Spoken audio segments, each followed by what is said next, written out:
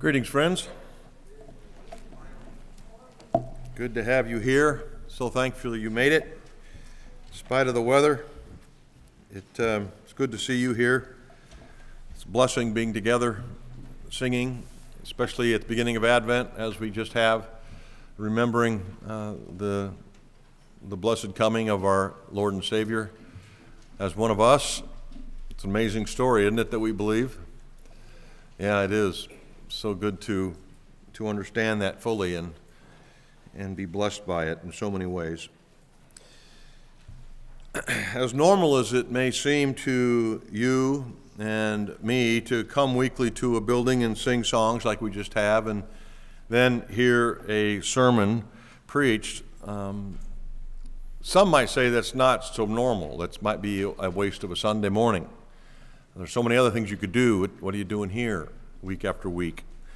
And so beginning today, I want to introduce to you a new sermon series that we're going to be in for a while. Don't know how long, maybe a year or two. But I want to encourage you this morning by letting you know that being here in a place like this, listening to a sermon preached and participating in singing of songs is really a blessed perspective and a blessing for each of us from God Himself. But why do you come here week after week, sit through a 75-minute service, and do what you do here? Some may do it out of habit. Some may do it out of tradition. Some may do it out of a spouse's expectation, whatever reason that may be. Maybe, though, and hopefully so, you're aware of the value of this weekly gathering, the strategic and intentional decision-making that went into your participation week in and week out of being here. Maybe you actually are one of those who actually hope to see God work in your life, and participate with the Holy Spirit and the people of God in a way that is an encouragement to yourself and to those around you. Maybe that's it. That's my prayer, at least.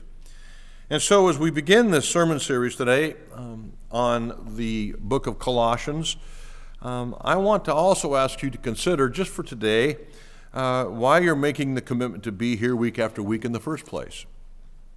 And I want to suggest to you that it is for the following reasons to be preached at. As odd as that may sound, it is in fact what we do here. Actually what you do here, and yet I listen to myself, but particularly you. So why preach? Why do people show up to get preached at?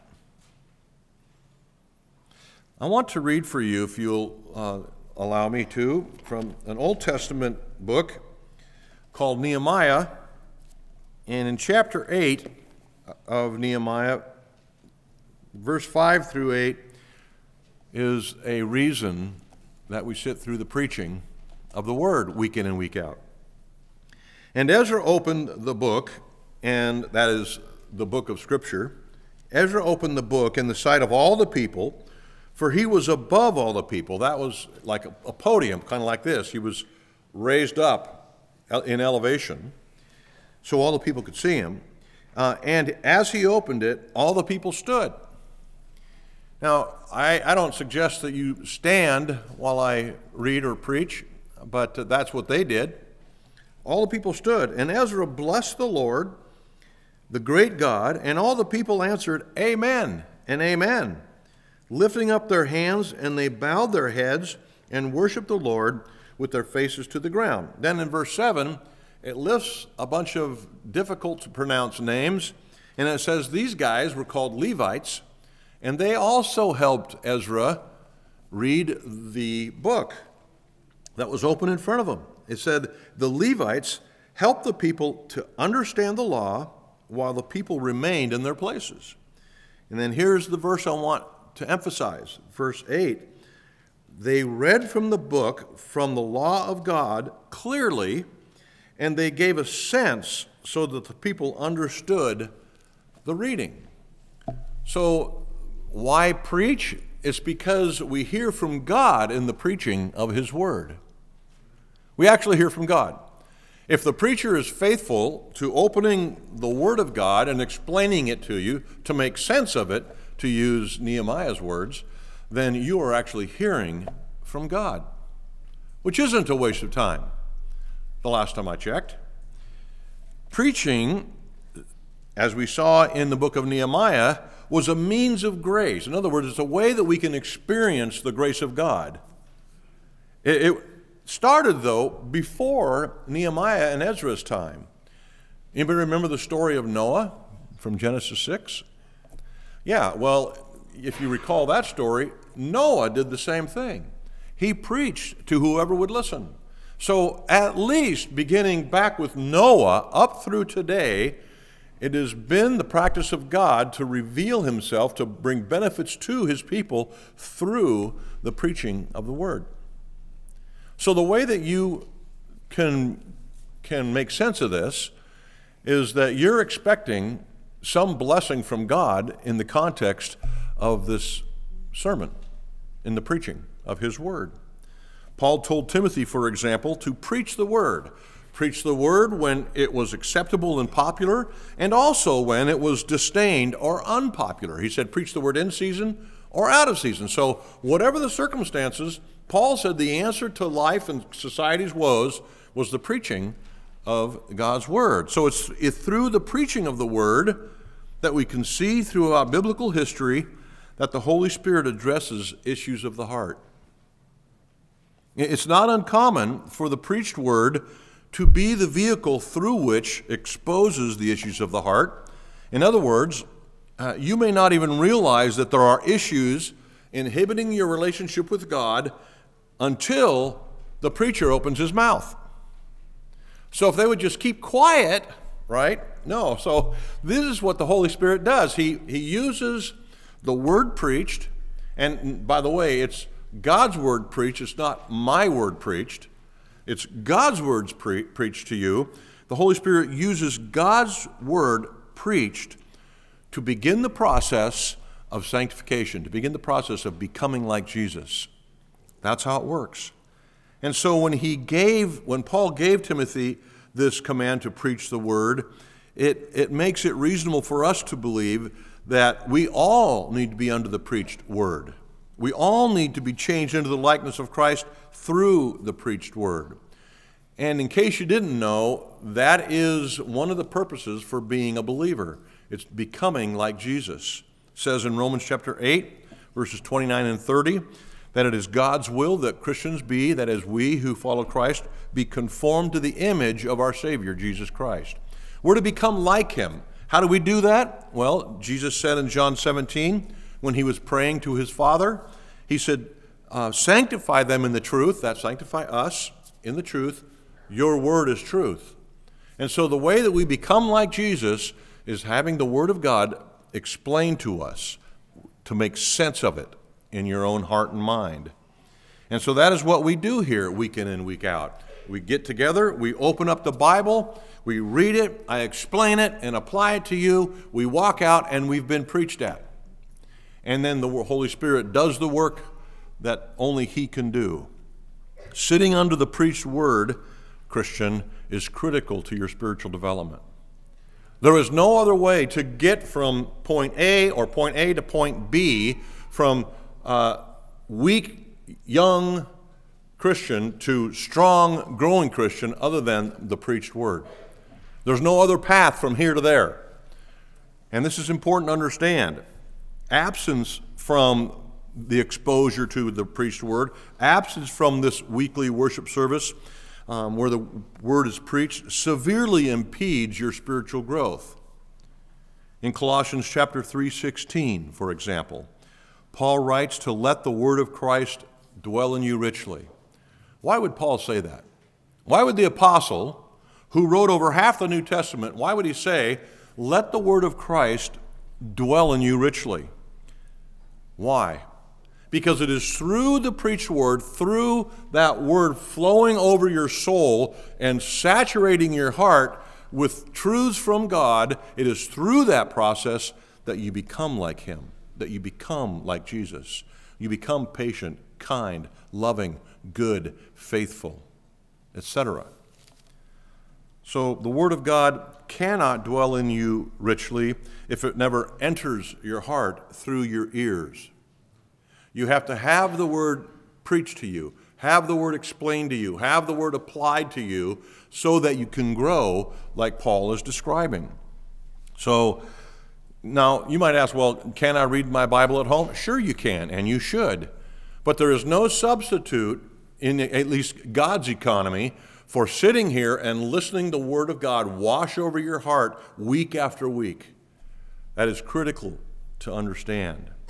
The Holy Spirit works in unique ways here during this hour, during the corporate gathering of God's people, and he has ordained that the preaching of the Word is the primary means of grace in our lives in this context. So it's important that you get preached at.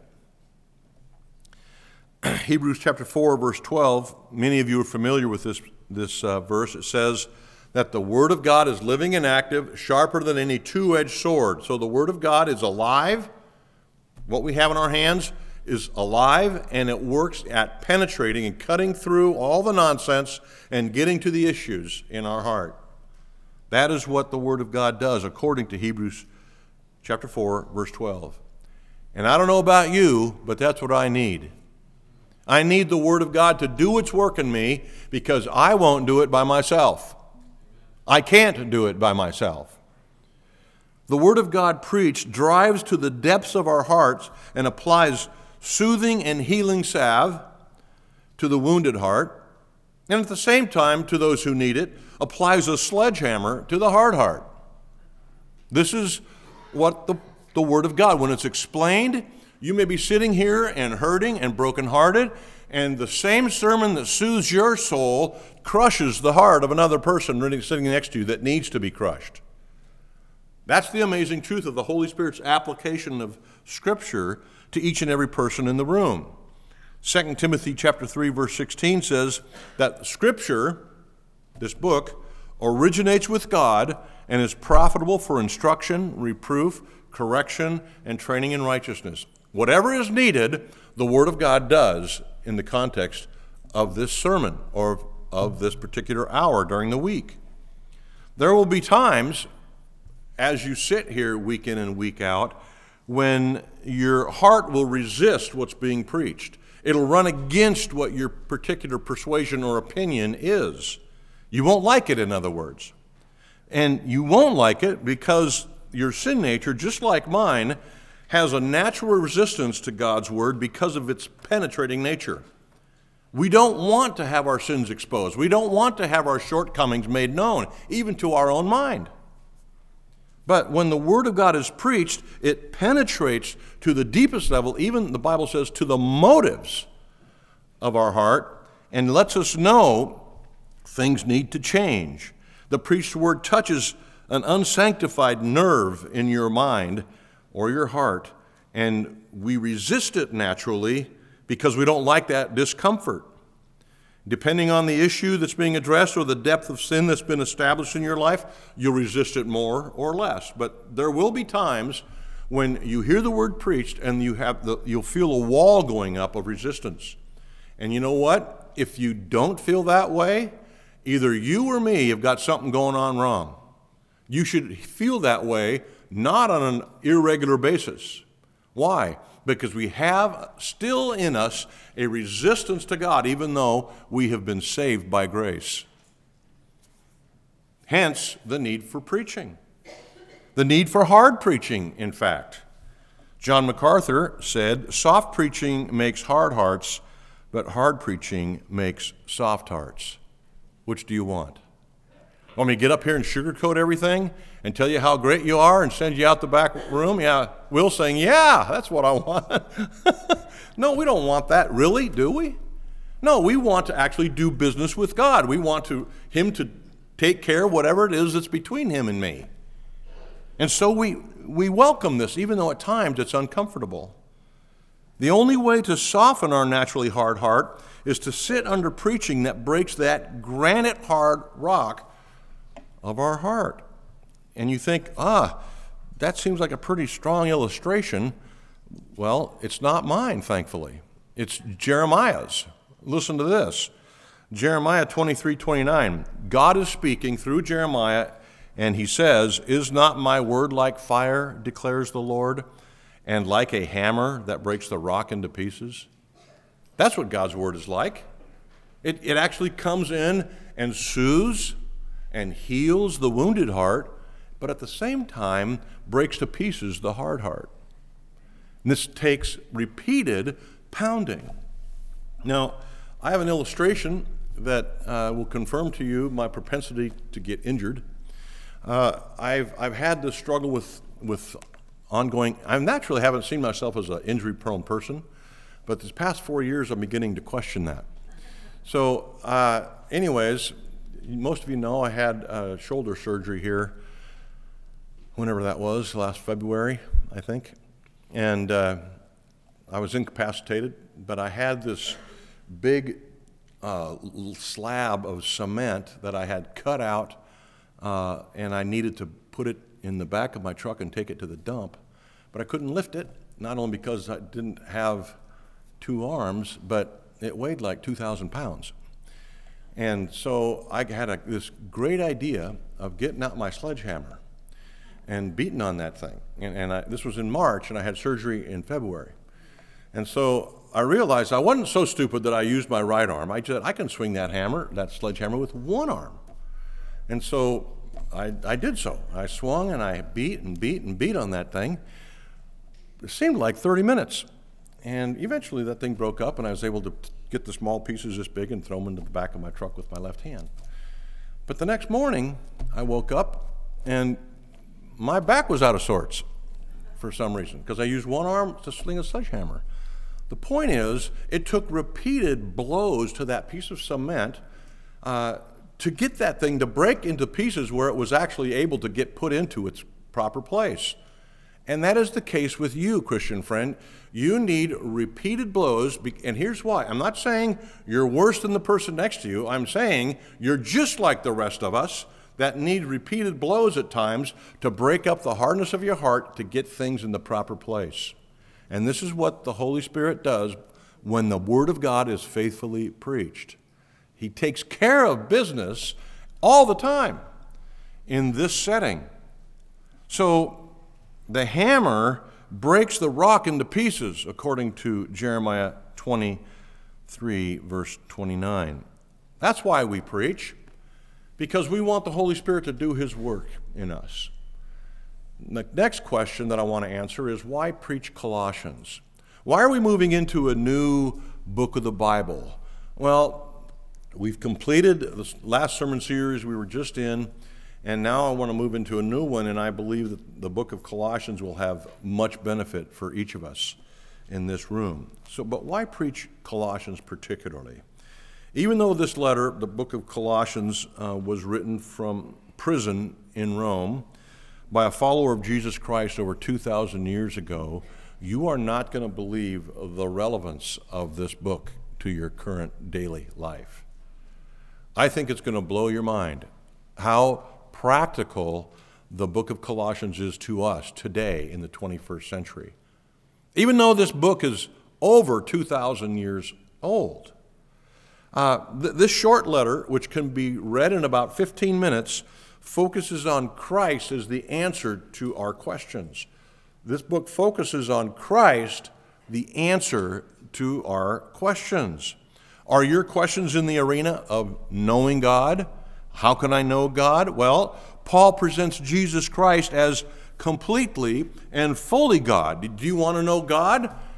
Here is a key insight from the book of Colossians. Jesus is God, so get to know Him. You get to know Jesus, you get to know God. And Jesus is accessible to us because He came here, as we're celebrating now, 2,000 years ago at His first advent and revealed God to us in person, in the flesh.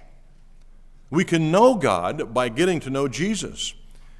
So this is what we want to do during this sermon series. After we've spent time, weeks, months, and maybe years studying this particular short book, you will know God much better than you do today. Are your questions about gaining knowledge, about understanding, about intellectual growth? Maybe that's your question. Paul says in chapter 2, verse 3, that all the treasures of wisdom and knowledge are hidden in Christ. That's a profound claim. All the treasures, all, not some, all the treasures of wisdom and knowledge are hidden in Jesus. Do you have questions? Where do you think the answers are? They're in Jesus, because all the treasures are hidden in Him. Dig into Him with us during the next few months and see if some of these questions of yours about knowledge and intellectual growth and understanding become resolved.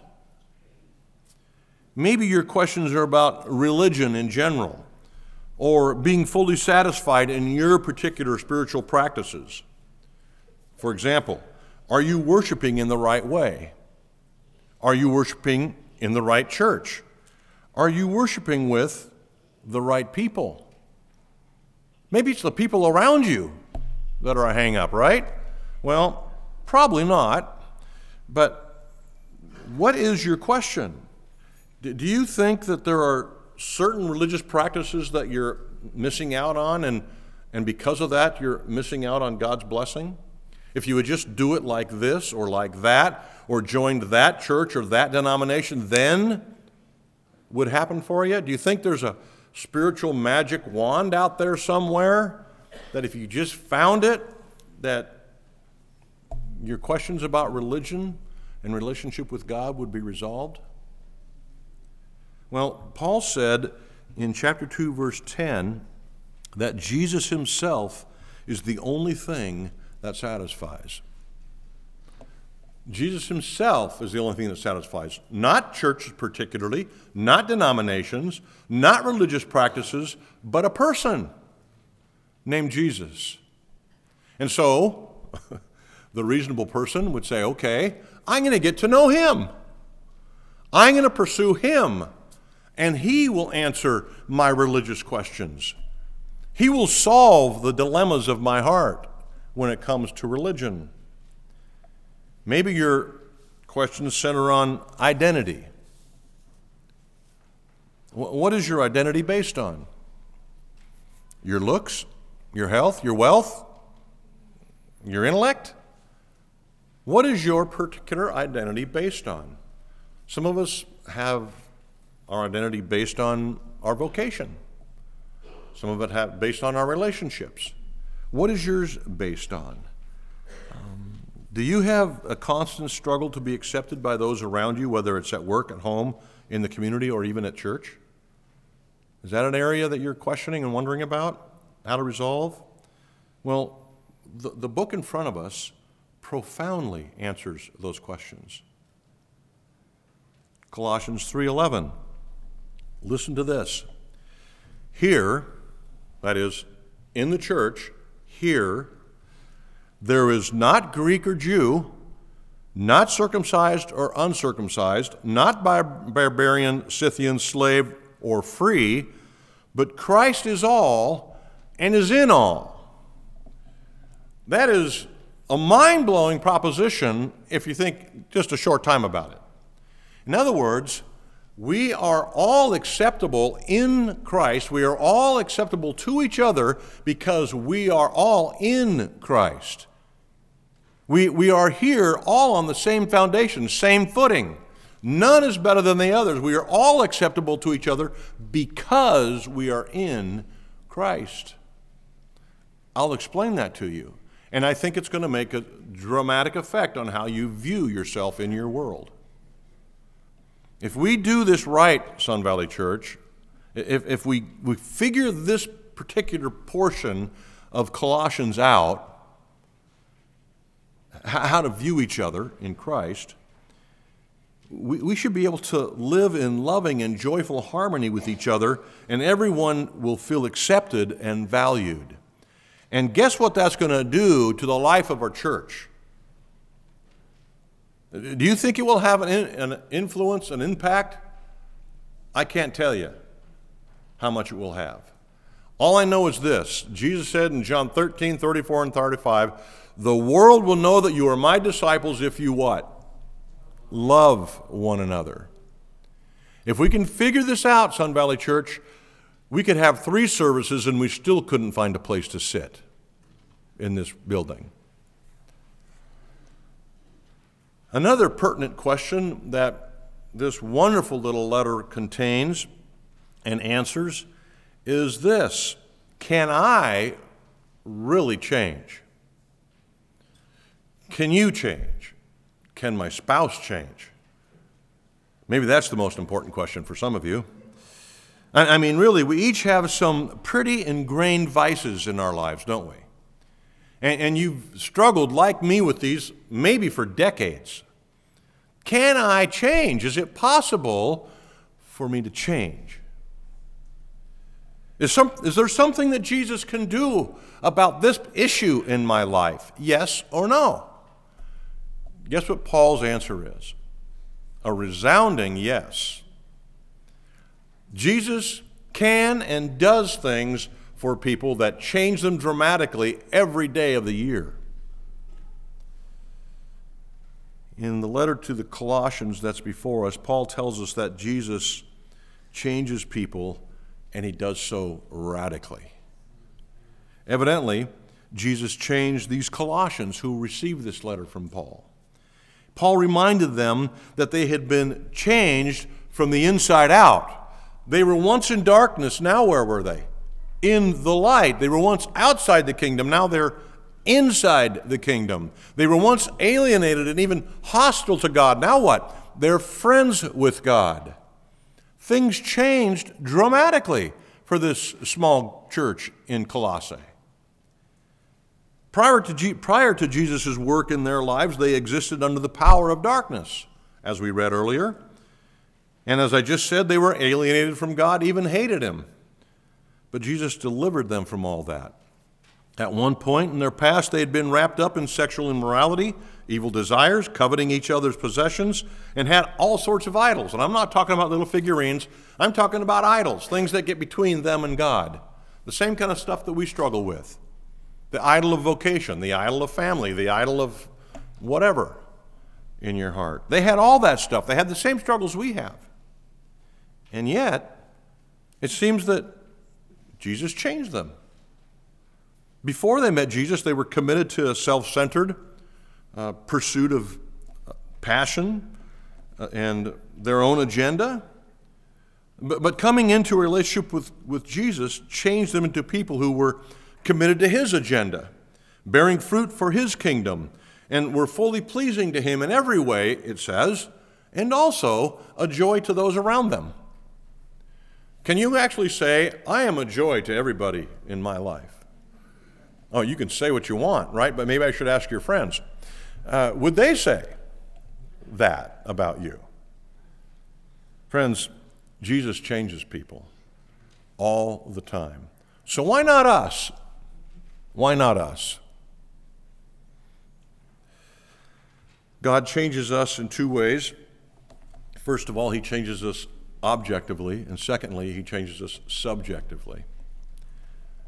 Let me tell you how God changes us objectively. We are positionally changed in the eyes of God from unrighteous to righteous. That's eternally significant. He changes us from unrighteous to righteous. It's an objective truth. Listen to this in the first chapter of Colossians, verse 22. That is, Jesus has now reconciled in his body of flesh by his death in order to present you holy and blameless above reproach before him.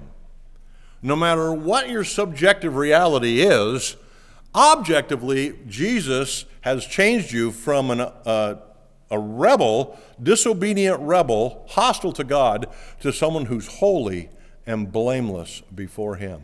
Right now, objectively, that's the way God sees you if you're in Christ. That's significant.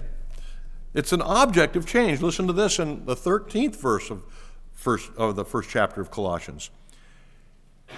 Jesus has delivered us from the domain of darkness and transferred us to the kingdom of his beloved Son, in whom are forgiveness of sins. Prior to your relationship with Jesus, you were considered by God a sinner. After you've come to know Christ, guess how God views you? A child of God that's been forgiven of your sins. And not just forgiven of your past sins, but forgiven of your future sins. That's objective, truth, change. Now listen to Colossians 3, verse 3. For you have died, and your life is hidden with Christ in God. Guess what? When you come to Jesus, when you experience this radical, transforming relationship that you begin with Christ at one point in your human history, when that happens, the Bible calls that spiritual death. You die to self. It's something like you witness in baptism. When we dunk people in baptism, they are dying to self and being raised to new life in Christ. It's a picture. It's the same thing that happens objectively in the Christian life, spiritually speaking. When we come to Christ, we die to ourselves and our own agenda, and then our life is hidden in Christ. It's placed in God, in Jesus Christ. So he changes us objectively, but he also changes us subjectively. And what I mean by that is the change that we experience that's real and objective happens subjectively over time, bit by bit, little by little. He changes our interests, our desires, our affections, our motives, slowly but surely. We are in the process of being conformed into the image of Jesus Christ. Sometimes it's hard to see this change up close, but when you step back and take a broader perspective viewpoint, you can see it. And in this letter to the Colossians, we see the subjective transformation of these original recipients of the letter, just as we should be able to see, at least at some level, some slow, subjective, but real changes in how we think and live.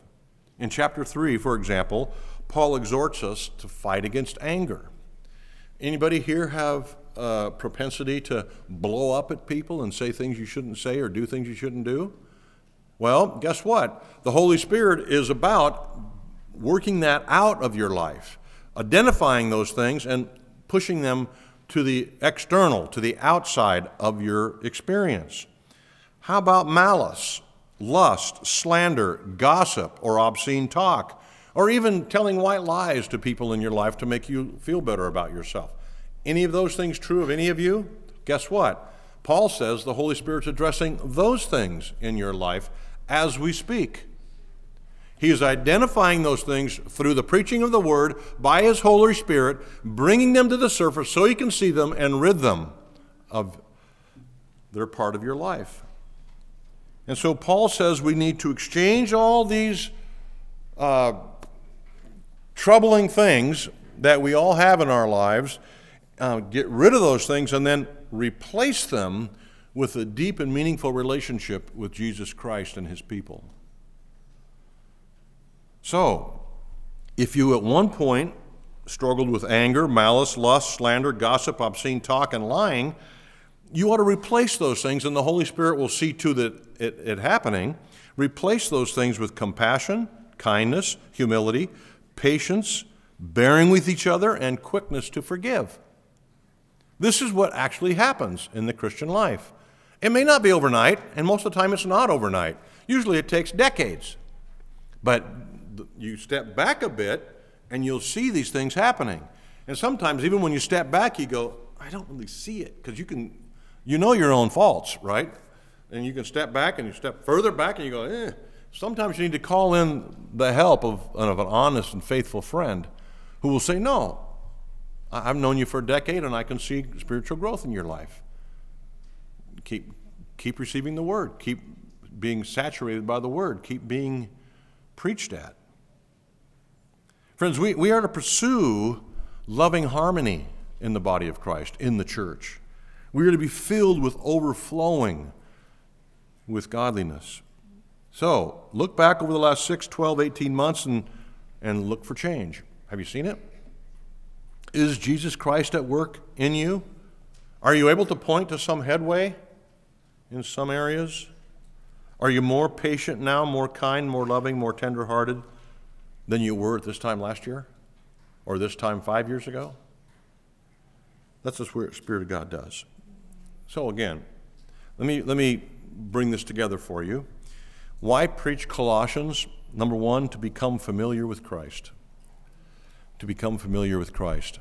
If Christ is the focus of Colossians, preaching Colossians, listening to Colossians being preached is going to help familiarize you with Christ.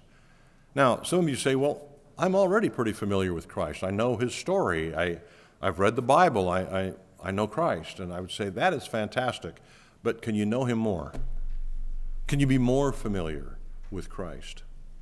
And I don't know anybody who would say, no, I pretty much know him. Well, for those of you who think that way, let me tell that one person in the room that thinks that way, let me remind you that Christ is infinite, and you will never know infinitude. That's the point of eternity, by the way. The reason eternity is eternal is because Christ is infinite. And to know Christ means we must be alive for eternity. We just keep on learning of Christ, keep on seeing more and more revelation of Jesus throughout eternity. That is what heaven is, by the way. He'll say, hey, Sun Valley, come over here. I want to show you something about myself. And we'll all go, whoa, wow, and we'll talk about that for a few thousand years. And then we'll be revealed, something else will be revealed to us about Christ, and so on and so forth for eternity.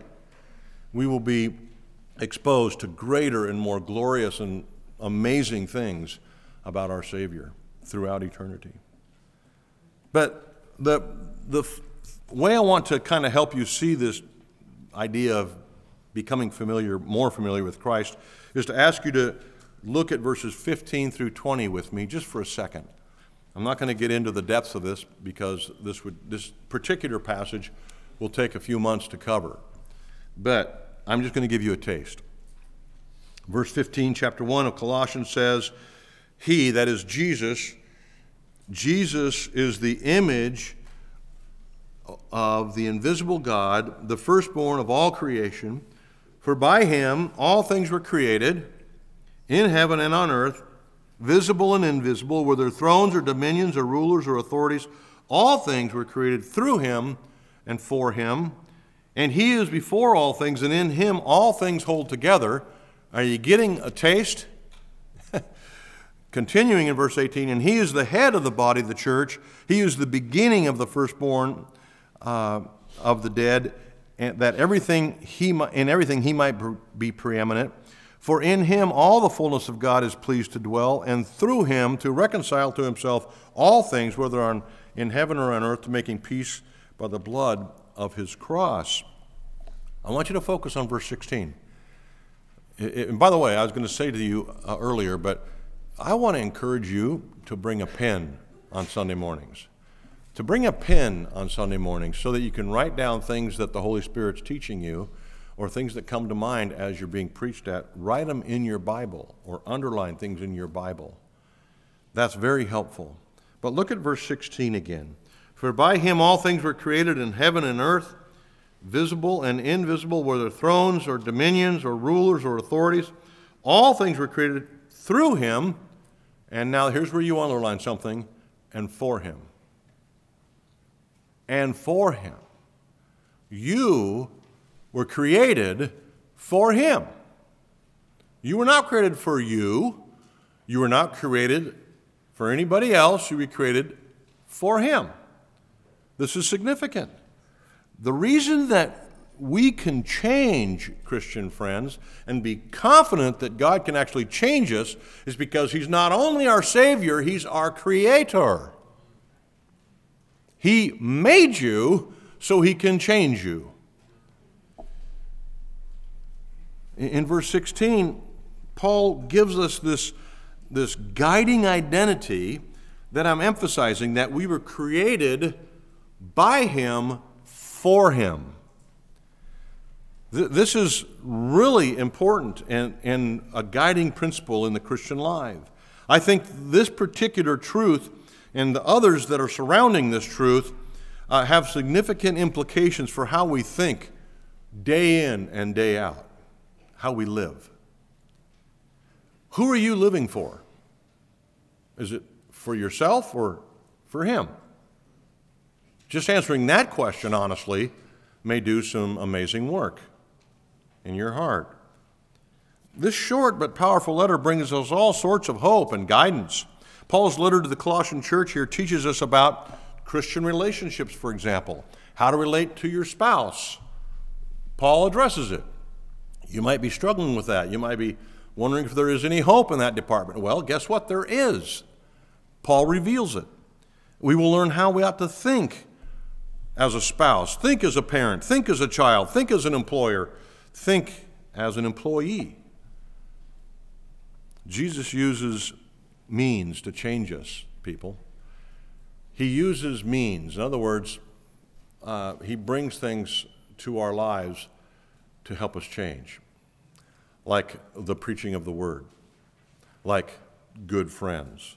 In chapter 1, verse 18, we see that He's the head of His church, for example. What does that mean? It means that He orchestrates the local fellowships, local churches like Sun Valley Church.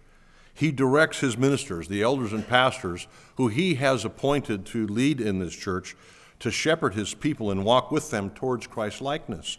God's providence has you here at Sun Valley Church, whether it's just for today or if you've been here for a while and intend to stay. God's providence has you here at Sun Valley Church because God knows that the pastors and elders here are perfectly suited to help you on your spiritual journey. So you're here. You're not there, you're here. So Jesus changes us into His likeness by all of us being connected to the local body of believers who strain together for obedience to God and His Word for mutual edification, mutual encouragement. Listen to this, and I have it on the overhead for you because I copied it in the New King James Version. I just like the way it's interpreted in the New King James. And you are complete in Him. Colossians 2:10. And you are complete in Him. Friends, what do you lack? What do you lack? Proper understanding? A clear picture of Christ? A biblical, godly identity? What do you lack? Guess what? We're complete in Him. You're complete in Christ. All we got to do now is look to Christ, study Christ, love Christ, follow Christ. So we have these reasons to be preaching Colossians. The first is to become familiar with Christ. The second is to become familiar with Christ's Word. And I want to say again, you may want to write in your notes, more familiar. Because some of you may be very familiar. Some of you are Bible scholars. Some of you understand what God's Word is about. Some of you can even quote all the books of the Bible, at least their titles, word for word. But we need to become more familiar with Christ's Word. How are we going to get a thorough grasp of Christ's Word? I have a couple stories for you that pertain to one individual that God placed in my life. His name was Dr. John G. Mitchell. He was the founding professor, leader at Multnomah School of the Bible that I attended in the late 70s and early 80s of the last century.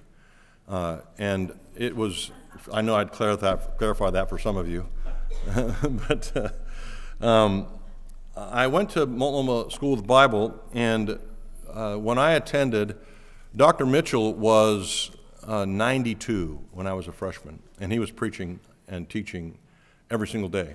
And I had him for numerous classes. One was a class called Spiritual Life, and every freshman had to take it.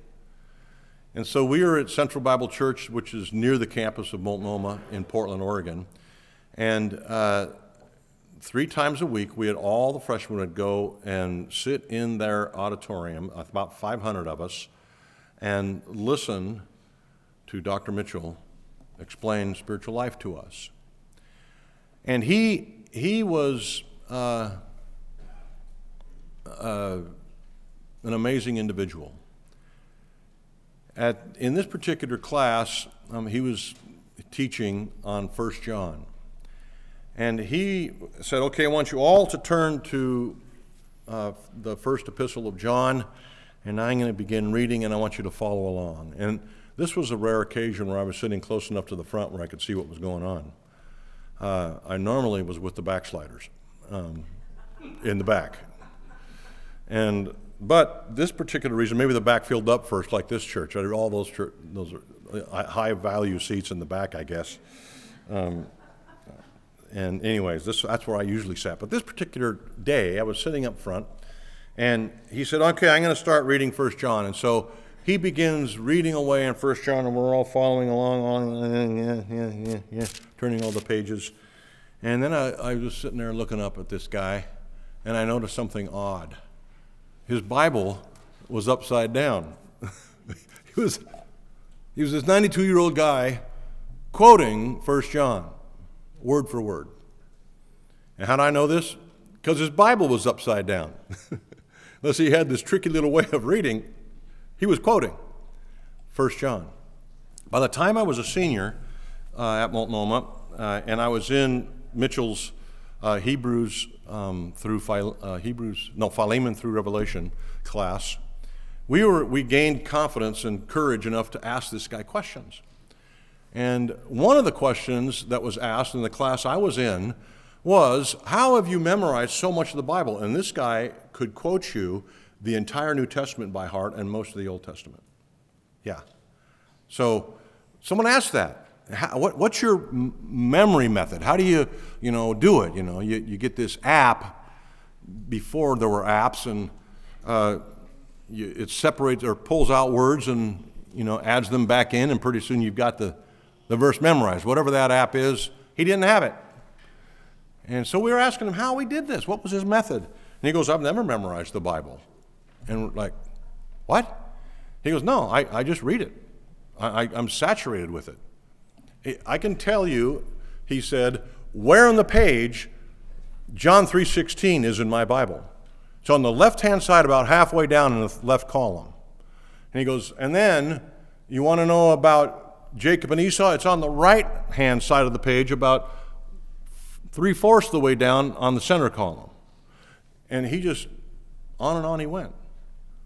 And this sounds arrogant, but it wasn't. If you knew Mitchell, he was anything but arrogant. And this was in the senior class, and he said, if anybody in this room can quote a verse that I can't finish, I'll give you an A in the class. And so we're digging through, the remote stuff in the Old Testament, and I got one. You don't know this one, and he every time. It was mind-blowing.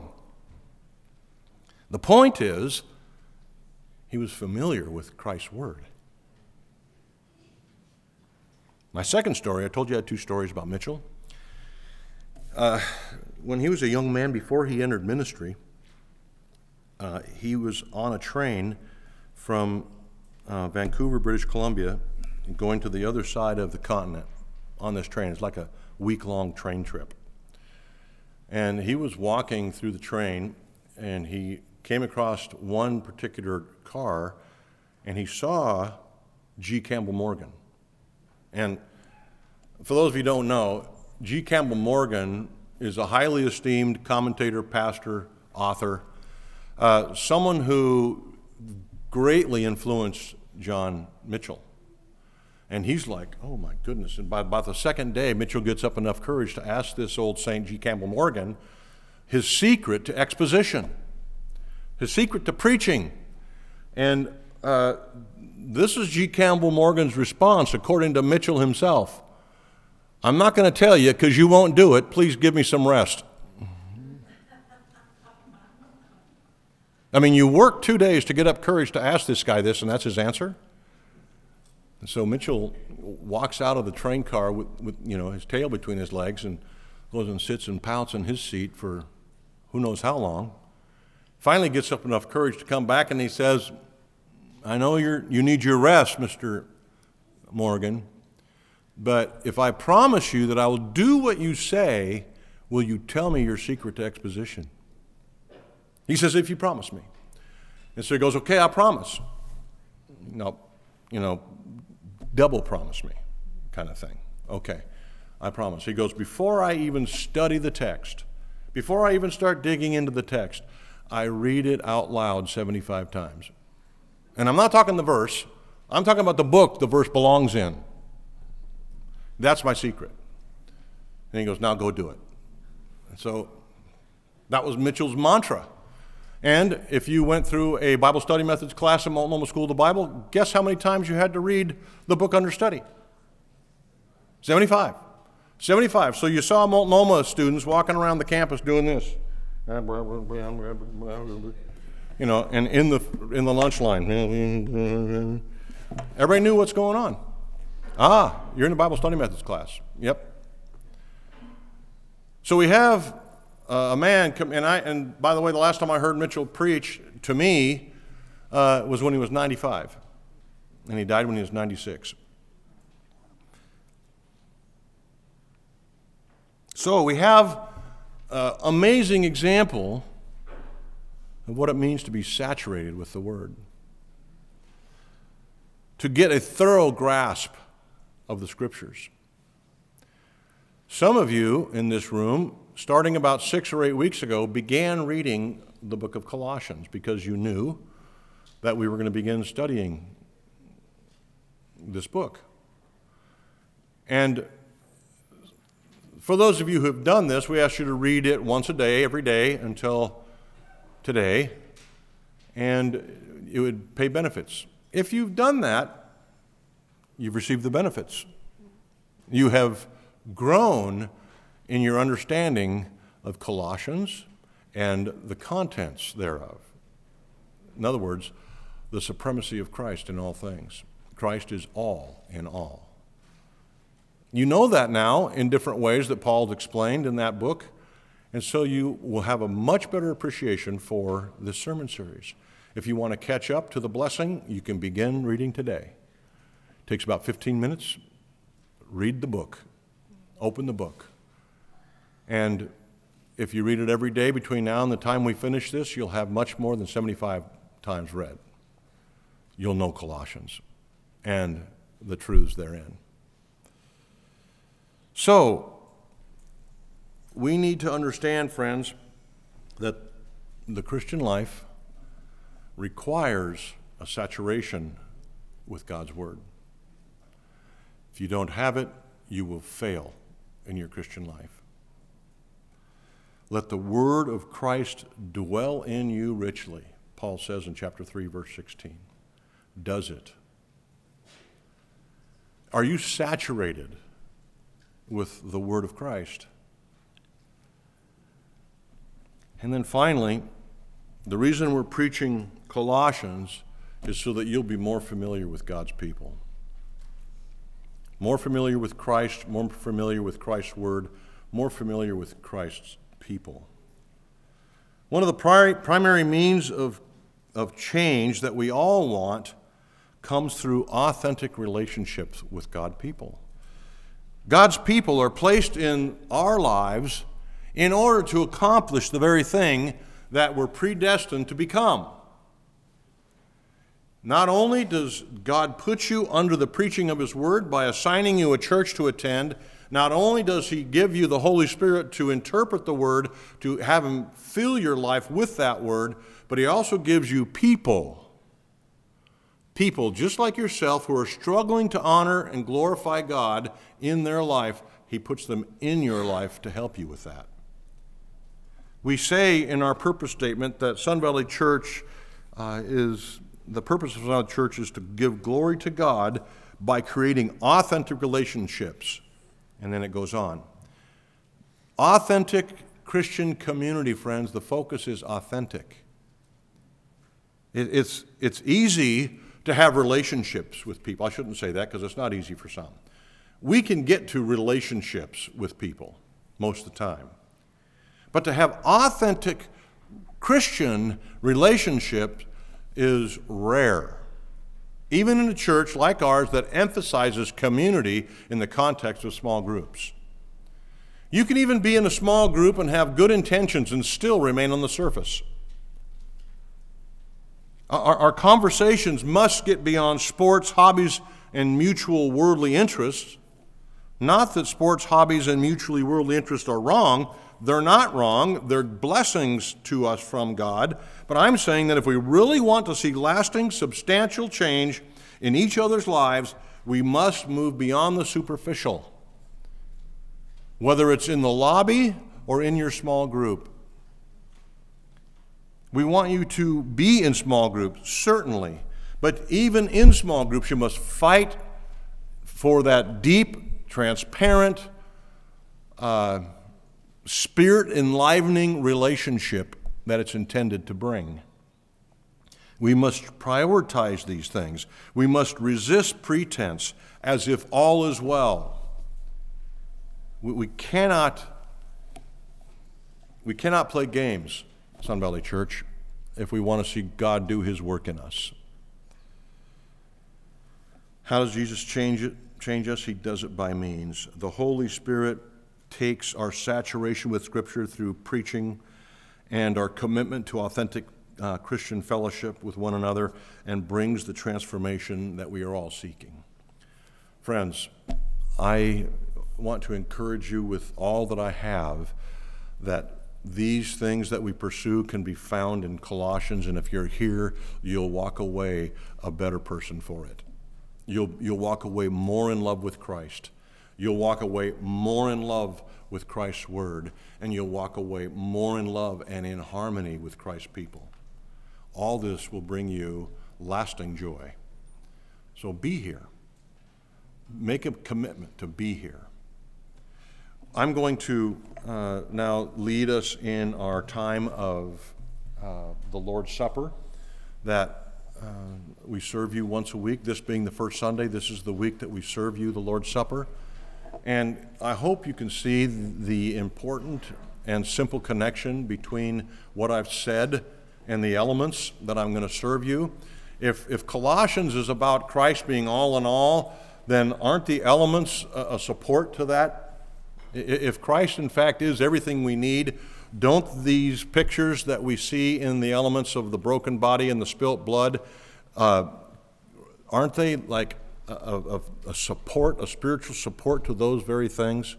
They are. And so I want you to consider as you come forward, we serve all those who have professed Christ.